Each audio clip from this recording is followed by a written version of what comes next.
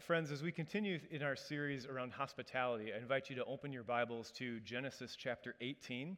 Genesis is the first book in the Bible, so if you open it up, get through the table of contents, you'll find your spot in Genesis. And Genesis 18, 1 through 15, is a reasonably familiar text, and so it's one of those ones, there's the danger, there is so much that can be said about it.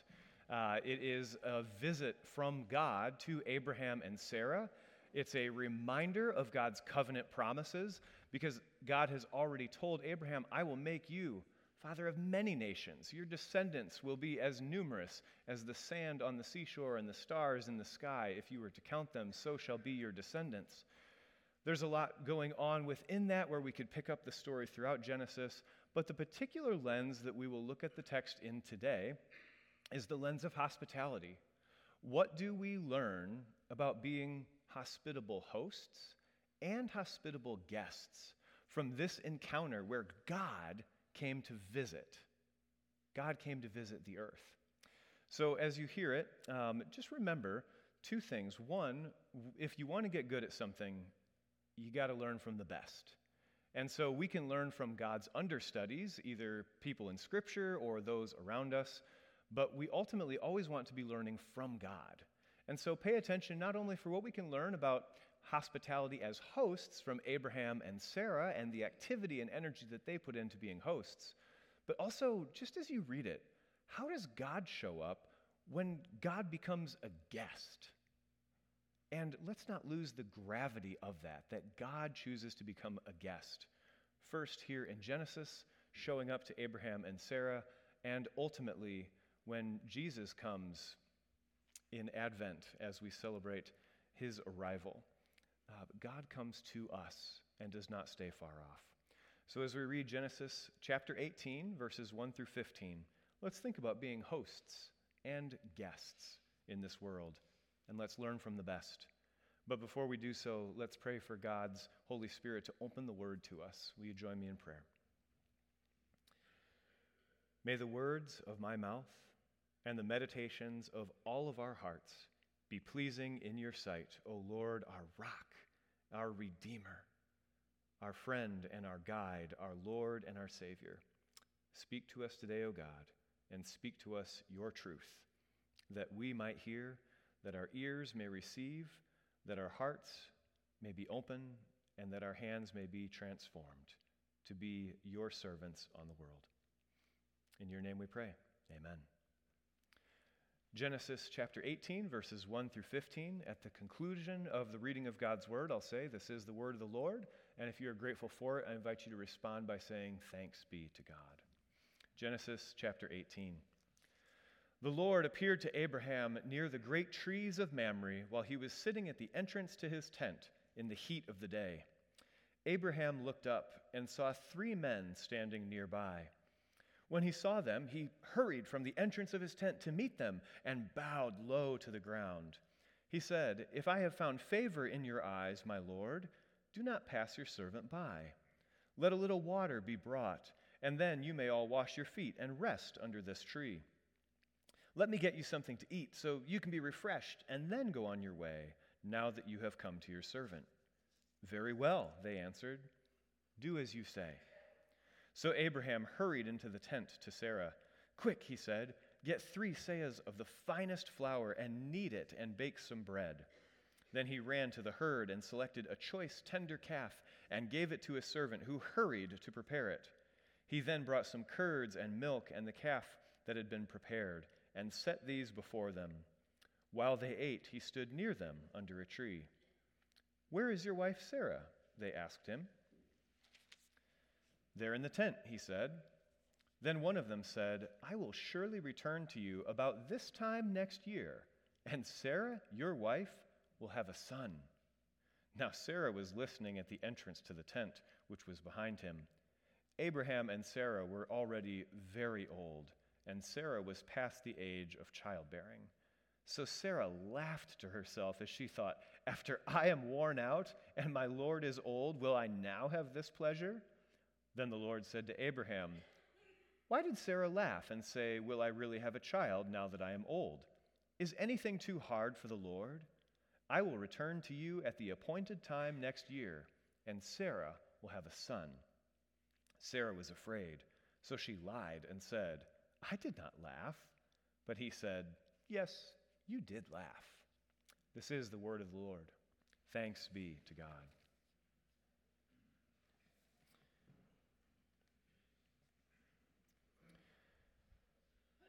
As we consider hospitality, we can learn something from the understudies of hospitality in this text, which would be Abraham and Sarah, God's servants, just as we seek to be God's servants and followers in the world. And one thing that strikes me upon first reading Genesis 18, 1 through 15, is how much activity is happening and how quickly it is happening. The amount of times that we're told that somebody hurried or something happened quickly is pretty astounding in those first few verses. There is a rush to show hospitality as host. And you think, remember that Abraham and Sarah are kind of old at this point.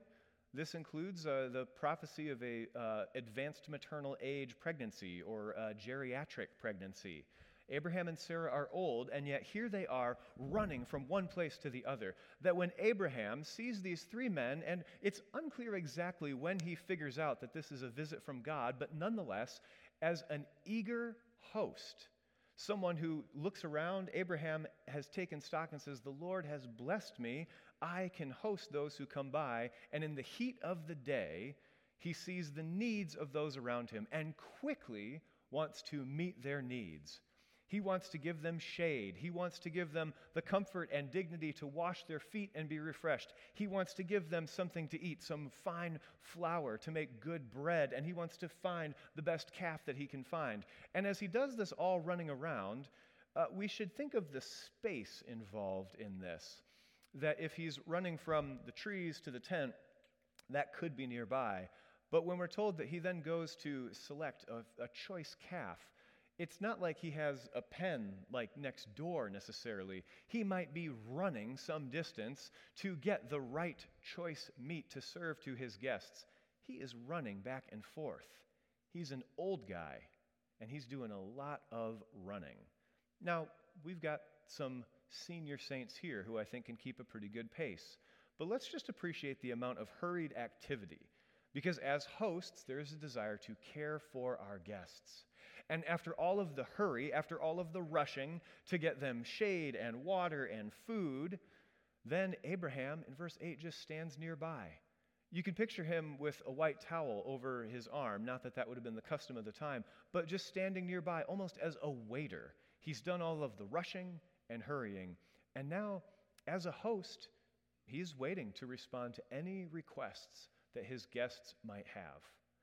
Hospitality is a labor of service, and we shouldn't take for granted that which we can learn from Abraham and Sarah, even the extravagant amount of food that he puts before them.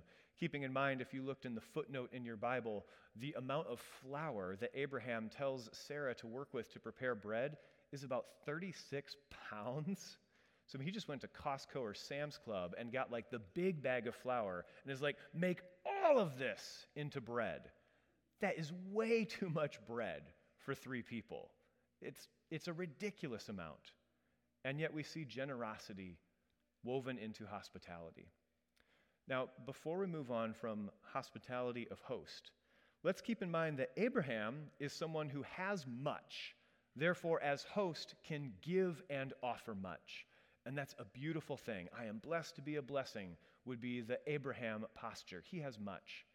And yet also, we can think we don't have to have much to be able to offer much. We can think of other stories of hospitality in Scripture where hospitality was offered even from those who had very little.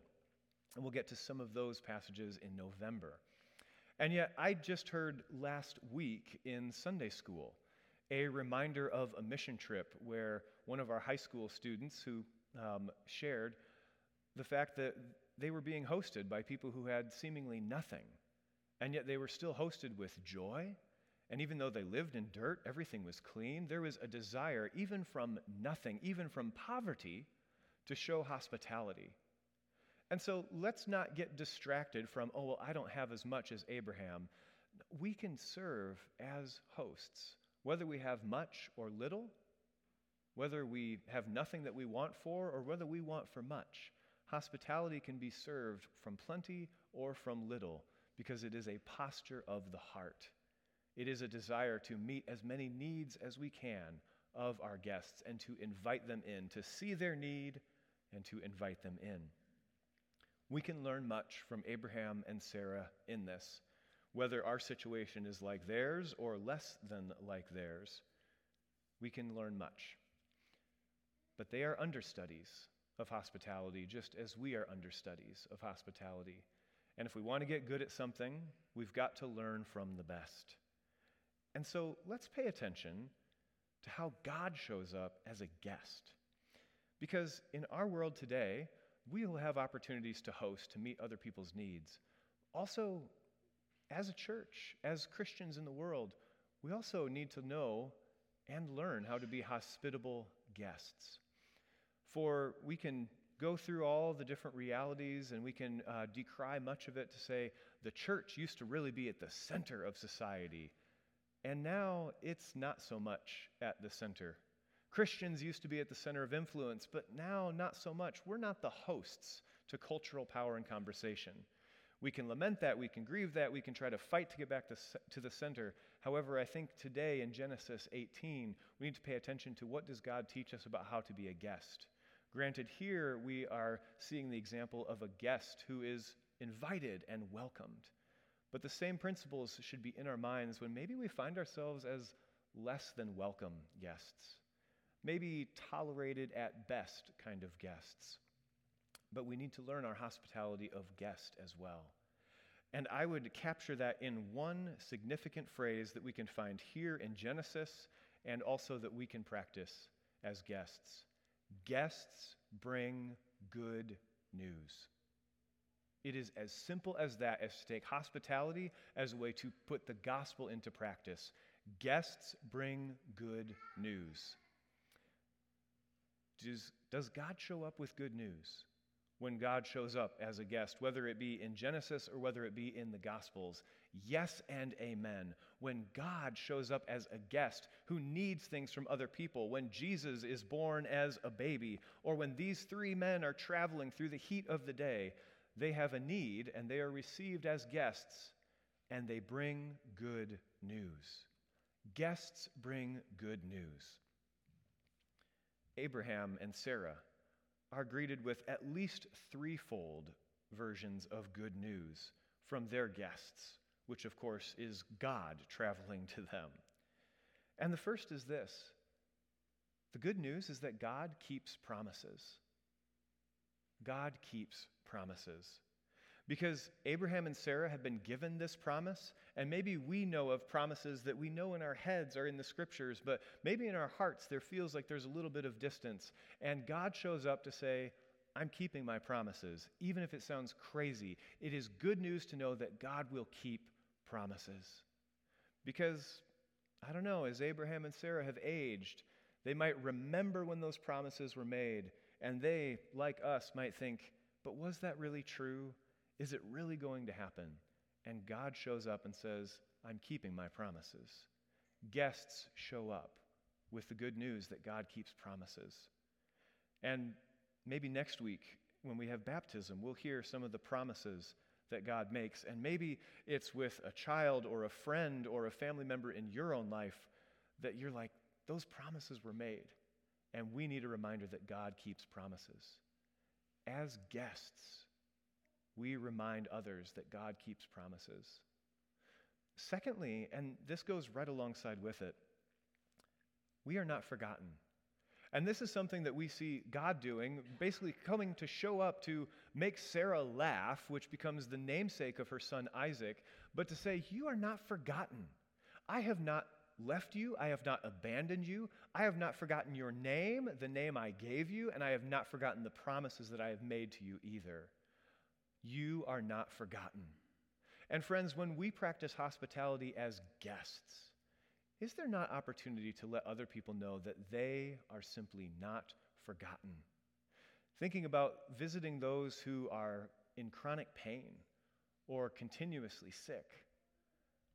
Sometimes we show up in spaces as guests that we can't offer anything. We can't make the pain go away. We can't make their situation instantly better. Yet we can show up simply as a reminder, because guests bring good news of, you are not forgotten. You are remembered. That as Christians, as guests, called by Christ to be guests, sometimes in hostile worlds, sometimes in situations where we can't make any difference, we can't change anything, we show up to say, you are not forgotten, you are remembered, you are not abandoned, and your presence, even if you do not have to speak that, is a reminder of exactly that. Guests bring good news that God keeps promises and that we are not forgotten. We are not forgotten. And it can be easy to feel forgotten, isolated, and lonely. And in today's age of social media that might make us more antisocial, it is easy to be forgotten. Guests show up, or they call, and they make sure that people know they are not forgotten. And a third option, we see God's promises being kept. God shows up as a guest to remind people of that. We can do that. God shows up to remind people that they're not forgotten. We can also put that into practice. And the third kind of point of hospitality here, that guests bring good news, is that God is showing up and saying, hey, your story goes beyond you, and it doesn't end with you. It doesn't end with you. To know that there is something that we can be told that your influence on those around you will go beyond you. Your story doesn't end with you, but it continues on in the lives of those who you have influenced. God does that as a guest. Might we do that as grateful guests to those who have influenced us, to share with them that they've made a difference on our life that is passed along to others? In Abraham and Sarah's day, the main way, in fact, pretty much the only way that people could imagine that being done was through the reality of having children, to have descendants, so that their name would be remembered throughout generations. And yet, if we don't necessarily have that as our only way of concern, what if we take on the posture as guests of letting people know that their contributions matter, that we can celebrate with them, that their influence goes beyond just them? North Holland Reformed Church was planted in 1852.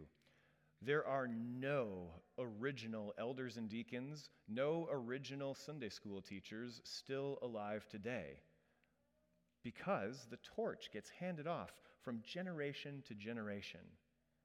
Good news is brought when we remember that God can use what we do in this time to send gifts into the future, to continue to hand off to generation, that our name does not get forgotten. The influence that we seek from God to our neighbor does not get forgotten.